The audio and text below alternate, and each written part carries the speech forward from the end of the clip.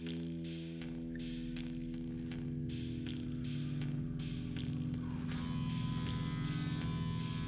back to another episode of By Order of the Peaky Blinders. I'm Daniel, he's Josh, and today we continue our Season 2 tour through the supporting characters of Peaky Blinders, and we've got Billy Kitchen, the head baker, otherwise known as Paul Bullion, joining us today. And just want to remind you guys, if you want to introduce yourself to the conversation, you can join us on Facebook at facebook.com/Peaky Podcast, or send us an email at bootpeakyblinders@gmail.com. Of course, we're available on Patreon as well at patreon.com/byorderofpeaky. So now, without further ado, we welcome in Paul. How you doing today? I'm very good, thank you. I'm mid-bake, baking a fruit loaf. Okay. All right. So that's one way. I was going to ask you how you're planning on spending the time here in this quarantine. If you follow Paul on Twitter, you know that he just bought like a weight vest. So at least you're working out a little bit more. Yeah, well, yeah, I've got to adapt. I can't get to the gym anymore. Rightfully so as well. Closing down all these places are important. And so I've got a weight vest, and I've adapted my training to like 8 square foot in the back garden. That works. I've been doing the home Peloton classes, doing some of the floor strength classes. I'm sure Peloton's getting a lot of business right now. People adapting, doing their home workouts because we can't get to the gym. But I mean, anything to be active, for an hour of the day. It's like never been more active than I have been now. Oh, it's so important for mind more than anything, for your mind. No, definitely. And I'm sure it's people, I saw something that says that if you sit down and you watch TV all day, it starts like really messing with your head. And so you got to, step away from it a little bit at a time. So it's definitely good for your mind. Well, there's so much good content at the moment. That's so much good content. That's what we've been discussing as well. In the peaky downtime is what other shows are there to watch. On Netflix, Hulu, Amazon Prime, HBO. In this downtime, since we are on a delay in the new season, there's just so much great content. So it's definitely a good time for that. What are you watching right now, Paul? So I'm a guy that loves documentaries. So I've just finished The Tiger King. Oh, I just started it. Heard a lot about it. No spoilers, but my word. Oh, my word. It's incredible. Yeah. So I'm fascinated by true crime and people that exist in a different kind of parallel to you, really. So I watched Tiger King and The Fear of 13, which is like a standalone 90-minute documentary about a guy called Nick Yaris, who was on death row for, I think it was 22 years, for a murder he didn't commit. And it's him telling his story, and he is such a brilliant storyteller. So give that a watch as well. Yeah, I actually just watched a movie last night called Just Mercy, with Jamie Foxx and Michael B. Jordan about someone who was wrongfully convicted of a murder. It takes place in 1987 in the South in Alabama, and he not one person was ever exonerated for their crimes on death row, and he was the first one. It's a true story. Michael B. Jordan plays the lawyer who sets him free, and it's crazy for all these people that have been on death row for something they definitely did not do. Well, that's the thing, as being somebody that, tells stories. I think true stories are the ones that capture people's imaginations. And I think, keeping it relevant to Peaky, the Peaky Blinders did exist. It's been dramatized, but they are a real gang that existed, and many gangs like them in between World War I and World War II, which is a social no man's land that never gets taught in schools. You jump straight from World War I, next thing you learn would be World War II, but there's that gap in between where people had to survive. So that's perfect. Let me ask you, were you familiar with the show before season 2 when you got involved with it? To be honest, by name only, because I was on a show called Jamaica Inn on the BBC, and the stunt coordinator for Series 1 was working on Jamaica Inn, and he actually said to me, he was like, "No, have you heard of the show Peaky Blinders?" And I thought, what a weird name. It sounds like a comedy. He said, "You'd be perfect for it." And I was like, "Oh, okay, yeah, sure." Kind of shrugged it off. And then he cut to 6 months later, I get a phone call from my agent saying that I had like an audition the next morning, and I had to do a black country accent, which I'd never tackled before. I was aware of what it was. I've got a friend that's from Dudley. So I rang my friend and listened to him talk for a bit and tried to imitate his accent. Went in the next morning and read for Billy Kitchen. And I have to say, to start with, my accent was somewhere between, I don't know, Liverpool and Irish probably. But then, but you know, I could stay committed, and you know, they saw something that suited the character, I think, and so they gave me another shot, and I went back like a month later after some proper voice coaching with my dialect coach, and I didn't want to let this opportunity slide. So every opportunity, I was meeting my friend for coffee and Skyping my my dialect coach, Abigail Langham, who's actually based in America now, but she's actually from Birmingham herself. So she was helping me, and I went in there and made sure that I didn't give them an excuse to not give me the job, really. Love that. So I mean, I'm going to ask you, what was it like to read the script for your character and basically see that your character is going to die at some point? So what's that thought process? Well, that's a funny story because I didn't know he was going to die. Really? So I didn't know until the read through. It's only a funny story. So I went to the read through, and I'd received episodes 2 and 3. No, what was it? 3 and 4, but I hadn't received episode 5, which was my character's obviously last episode. Spoiler alert, if you haven't seen it, it was 6 years ago now. Basically I'll turn up to no sympathy. Well, I'll turn up to the read through, and Paul Anderson, who plays Arthur, he's like, Paul, Billy boy. I was like, how you doing, mate? You went, episode 5, it's going to be so much fun. It's going to be so much fun to film. I was like, I haven't got the script yet. What happens? And he went, give it a read. And so I got the script, and I was going through it, and I was like, and then it just said, Billy gets shot in the face. Oh, no. Oh, no. I was like, no. And then I was trying to like scan the pages. I was like, please say that's the name of the sacrificial goat.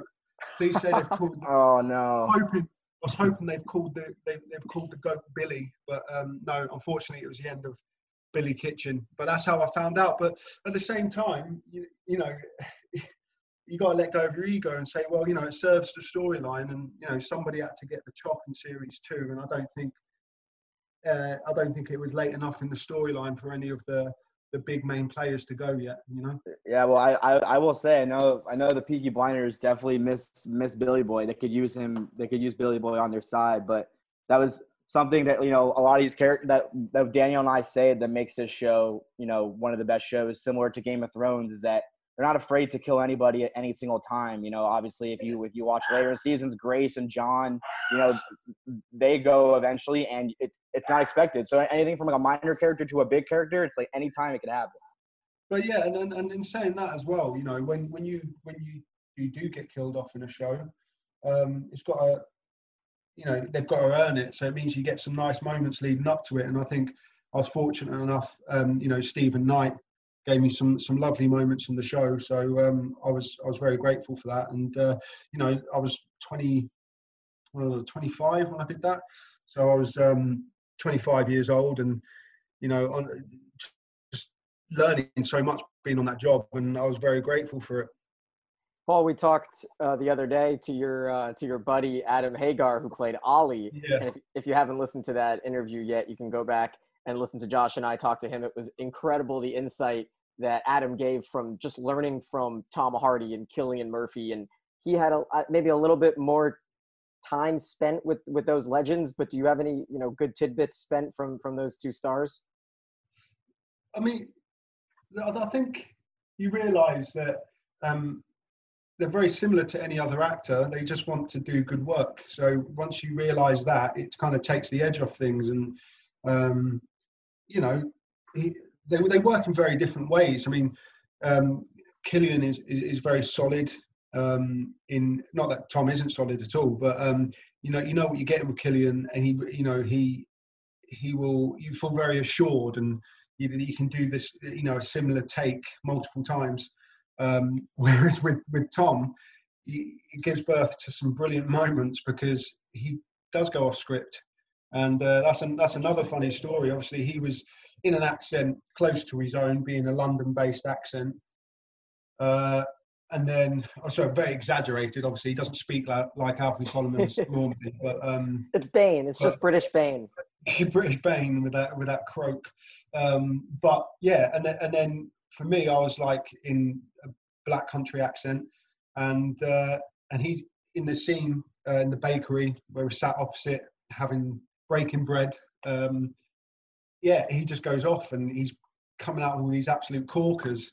And I just remember in my head, I was going, brilliant. I haven't learned any of these lines in the accent. But then it was just about me like relaxing and just going along with it. And I just learned that the more you relax, the more you can give birth to these organic moments. And that's what happened. That whole scene at the table, we followed the arc of the scene. But, Tom would throw a couple of lines out there and you go along with him. And, they keep it in the show because it's, brilliant. It's funny. It's what's needed. And, and to be given the freedom to do that as well. But, under the instruction of, in series 2, we had Colin McCarthy, phenomenal director. And he's very good at letting you play, but also, staying true to the story. Let me ask you, in my opinion, one of the most iconic scenes in all of the show, but especially series 2, was the lineup with you as the head baker and just Alfie just going in and completely destroying that one, subject or whatever you want to call him, the assistant baker. Was there any, I guess, ad hoc there, or was that all scripted? And how was that kind of played out? Multiple takes or just one take and the intensity?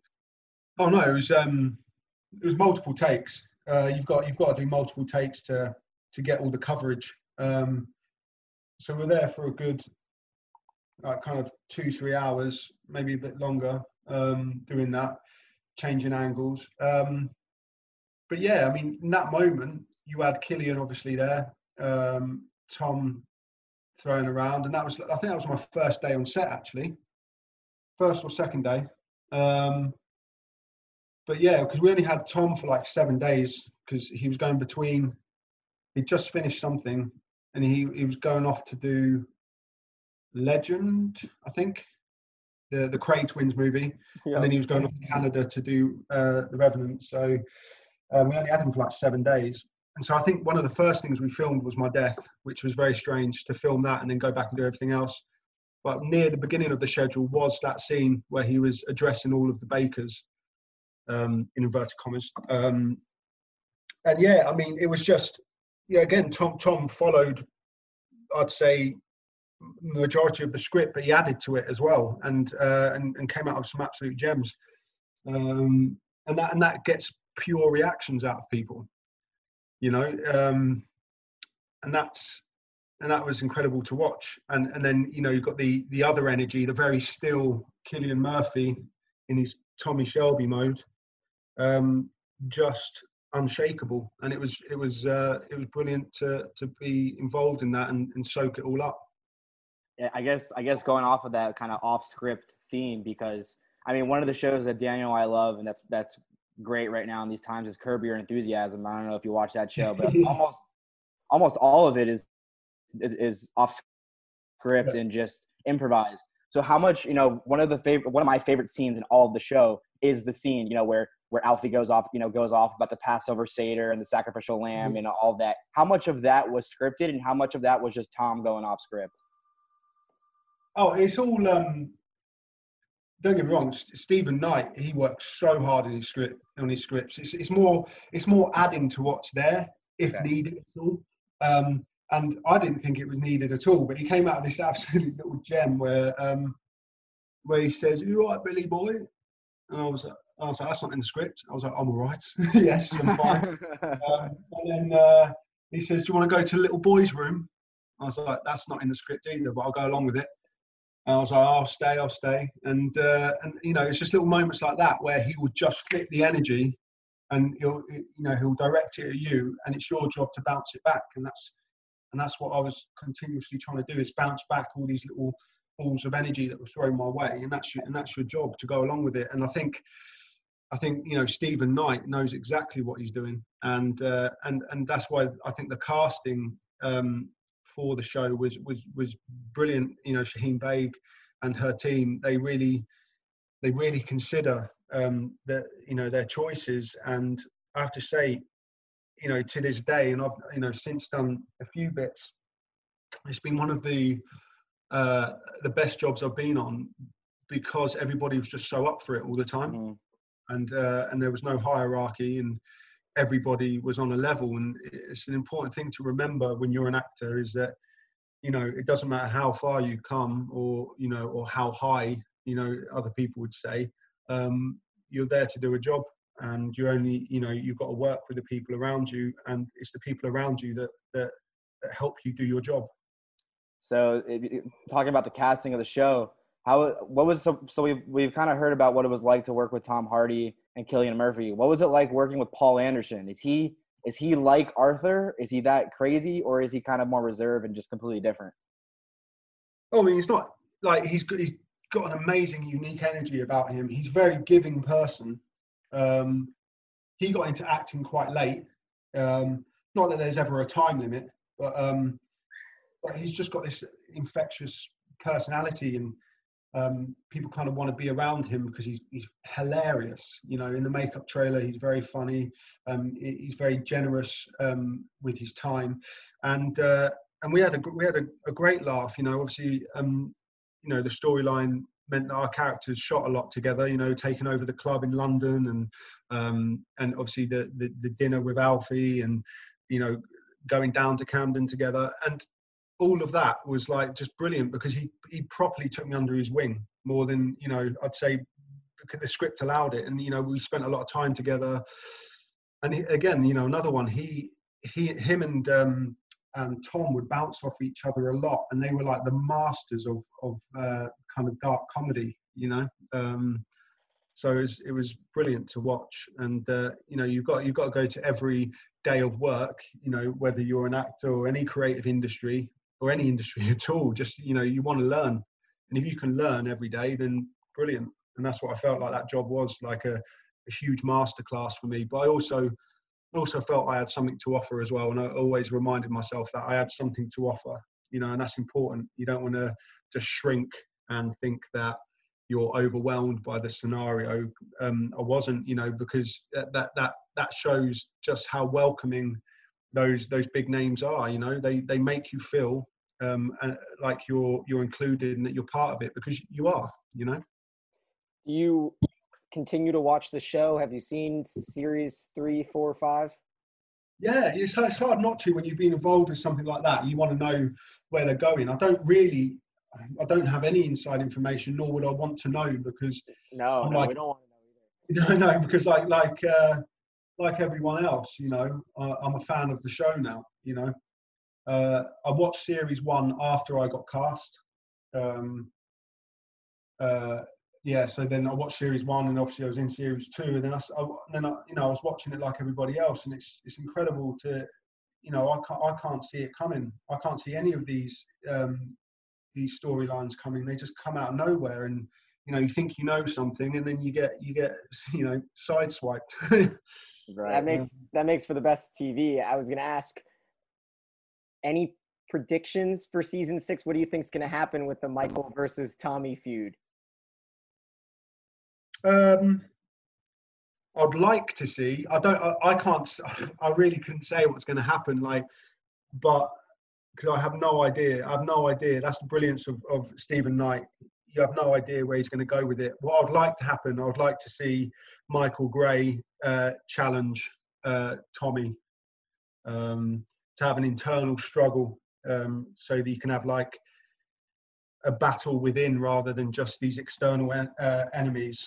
And because Finn Cole, who plays Michael, very talented actor, and you could tell from when he was first introduced in series 2, his character has this this kind of underlying kind of want for power. I think that's been growing and growing really well in the last few series. So I'd like to see that come to a head. I mean, there's so many great scenes in this show, but you can count on more than two hands. Besides the Passover Seder scene, which I alluded to as being one of my favorite scenes, what is your favorite scene of this whole show? Oh, so there's so many. Or just one of them, if you could just think. There's okay, so many. So, like everyone else, the genius of Tommy Shelby thinking he was going to get buried, and then you find out that Churchill wants to meet him. that was actually Adam's favorite scene as well, and that's actually one of my favorite scenes. I said I've alluded to on one of our previous podcasts with All My Tears by Anne Brunn playing in the background as he walks away, and you can actually see Tommy at his lowest of the low for one of the few times you actually see him at the lowest of the low. And when the acting by Killian in that scene is just tremendous. So that's why it's my favorite scene of the show.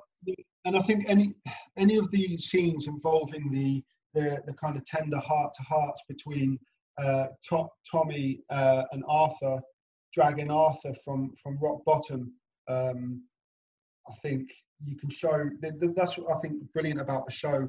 It's so much more than just kind of gang warfare. It's so much more than that. You have these tender moments where you don't need any of the weapons, you don't need any of the explosions, you don't need any of these big dramatic shots. You just need two incredible characters in a scene and watching them bounce off each other. And to have a character that's as big a personality as Arthur Shelby, and then to see him in his dark times and having Tommy pull him out of that. I love those moments, and that's what the show is brilliant at doing. It's got a real heart to it. It's not all just fireworks, and it's got real heart in the center of it. And I think that's why it's touching such a wide audience. And I think that's why it's such a perfect show to have two people break it down every episode like Josh and I do. But we like to have a little bit of fun, so let me bring you into our imagination time. And we've talked about different spin-offs that we could imagine in case we want Peaky Blinders to keep going. Can you think of anything that you would want spun off, whether it be the nannies of Birmingham, because we never know where the kids are, or a little, something with the war where we get Billy Kitchens and Jeremiah and the snipers on Watery Lane? I'd love to see the Peaky Blinders of the Trench Years, where it like a prequel, because there's always reference. Yep, always. Those flashbacks, you see, Tommy digging the tunnel, but like the references in the scenes that we had, it was always an honour to have you next to us, and and vice versa. And we always talk about how we knew each other from the war. Danny Whizbang, another strong character from series 1. He's traumatized by the war, so there's definitely drama there. So that would be nice. Not only because I get to go back into the flat cap. Well, probably a beret by then. But no, I mean that's just an idea. I don't think it would ever happen. No, we're just having fun. Yeah, it's just a bit of fun. But yeah, I mean, it'd be good to see, what happened in that era when the Peakies weren't there, when they were at war, and was it actually more peaceful or not? I don't know really. There's so much opportunity. Aunt Polly during the war. Okay. You know what? That would be a good one, like an Ocean's 8. Taking care of everybody. Well, it's right. I think of like what Stephen Knight is so good at is writing really strong roles for women, and it would be good to see what they were doing in the war effort, because that they were working incredibly hard in the effort, and I can imagine all the characters that he's written were doing something quite substantial. I can imagine, so that would be quite interesting to see. Let me ask you, because we have discussed this to delirium, because we loved Polly growing, seasons 1, 2, 3, and then we get this situation where she basically sets her son out to dry by setting him up with the Luca Changretta switch up and telling him. What is your opinion of Polly at this point? Because we're kind of leaning towards an anti-Polly podcast because she kind of laid her son out to dry and sided with Tommy.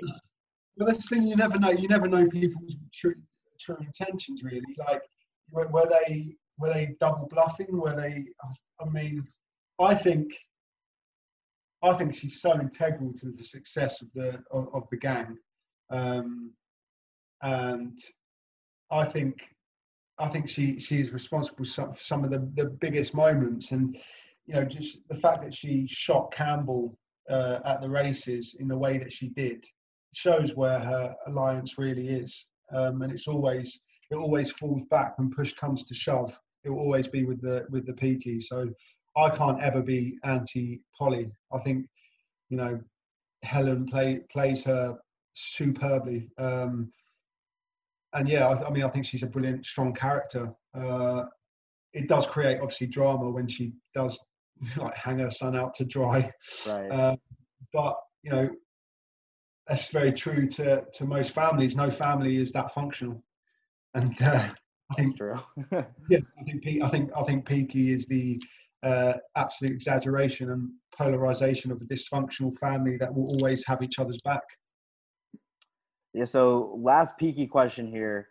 Who do you think is Tommy's biggest foe that he's had the most trouble with? It could be anybody from Series 1 to Series 5. Who do you think that he's actually been scared of?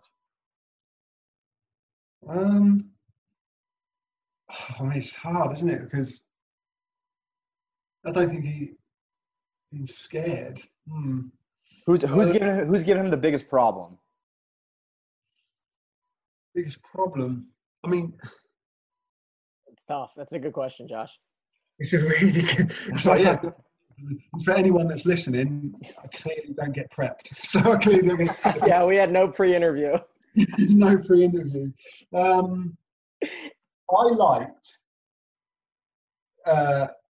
liked Billy Kimber. Just going to talk about my favourite kind of villains in it now. Billy Kimber in Series 1. I think it's such a strong character, and he makes such strong choices, and so confident. There's not been that kind of overtly confident villain in it. They've had a lot of cool, suave people, but then to get this kind of cockney gangster come bowling in, and what's the line? Nobody works with me; they work for me. That kind of. Whereas everybody else is very standoffish and dangerous in a different way. He was kind of like, he would bottle you if he needed to. And it's brilliant to see how from series 1, Stephen Knight, you have the Billy Kimber character, and now where we are with the Oswald Mosley character, that's kind of dangerous with his words and his intimidation tactics. I mean, they've escalated, haven't they? They've gone up a level. As they've had to with the climb of in the ranks and getting into politics, and it's very relevant. We can see what's happening in our world politically now, and all these kind of tribalism that's happening, and you've got to pick a side and all of this, and I think that character is so dangerous because. Watching it even now in 2020, that kind of that nationalist kind of misplaced pride in your country is you can be proud of your country, but we know where that can lead, and we know where that can lead, and we can see echoes of that even. Oh yeah, definitely in our country. That's for sure. But we won't go there. Yeah, no, it's mad. It's mad. But so we I think watching their current season with a villain like that is it's quite unnerving, because we know that it's not something in the past, Right, and it's going to be interesting to see how Series 6 handles that situation, because Oswald Mosley obviously being a real life true character, and seeing that he actually doesn't pass away until about the 70s. So it doesn't seem like Tommy is gonna end this dilemma with Oswald Mosley by brute force or by a violent tactic. So it's going to be interesting to see if it actually does play out exactly as it did in real life, or if Stephen Knight has some twist on that. So we're curious to see that as well. Yeah, well, we know Tommy as a character doesn't always have to use force. Right. He's a very clever man, so it wouldn't surprise me if he just outsmarted him politically. But yeah, we'll see what happens. It's going to be very interesting. Obviously, we all have to wait a lot longer now. A lot longer, unfortunately. You know, films and TV, you know, they're closed down like the rest of the world. Right, you know, rightfully so. We've got to look after everyone's health, and we want to be getting back to these shows in good health, so we can enjoy our jobs as well. No doubt about it, and we kind of pushed it across in our last couple episodes, but we just want everyone to be listening to whatever your local rules are. Just stay inside. There's no reason not to. There's so much TV to watch. And I'll tell you what, if you guys have not seen The Witcher yet on Netflix, I can't let you go, Paul, without giving you a massive congratulations for being tabbed as one of the stars of season 2 of The Witcher, which is on Netflix. It's their take from a video game, and you're playing Lambert, and I believe he's one of the Witchers. Yeah, so it's based on the books, which is what the games are a sequel to the books. Obviously Lambert's very popular in the games. He's also popular amongst some of the book readers as well. So yeah, I'm joining in series 2. It's in production at the moment. Obviously, it's been paused. So yeah, he's one of the Witchers, and I'm thrilled to be working on that. And so this flow that you're showing, this Tormund Giantsbane style hair right now, that obviously is in line with that, right? Well, we'll see. We'll see what happens with hair and makeup. I tend to, as a rule, I don't really. Between jobs, I kind of keep growing everything out, and so they've got a bit of a blank canvas they can work with. I like to grow my hair, and then the longer it is the it kind of indicates how long I've been out of work. So okay.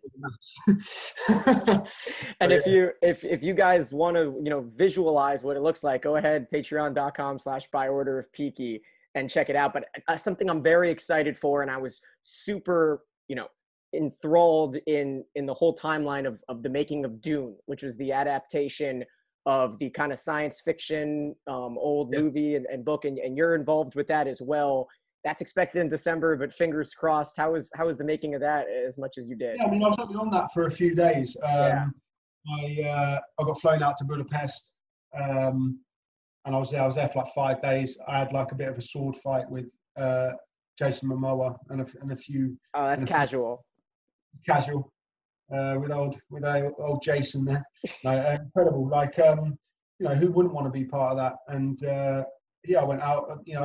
Small part, but yeah, to be involved in a film that big was great. And it was my first time in Budapest, and it's a beautiful, beautiful place. So shout out to Budapest if you're thinking about visiting when this madness is over. Definitely go. It's one of the best places I've been to. Well, we all know that if you just get one little cut on Jason Momoa's chest, he's gonna die. So that's all you needed to do.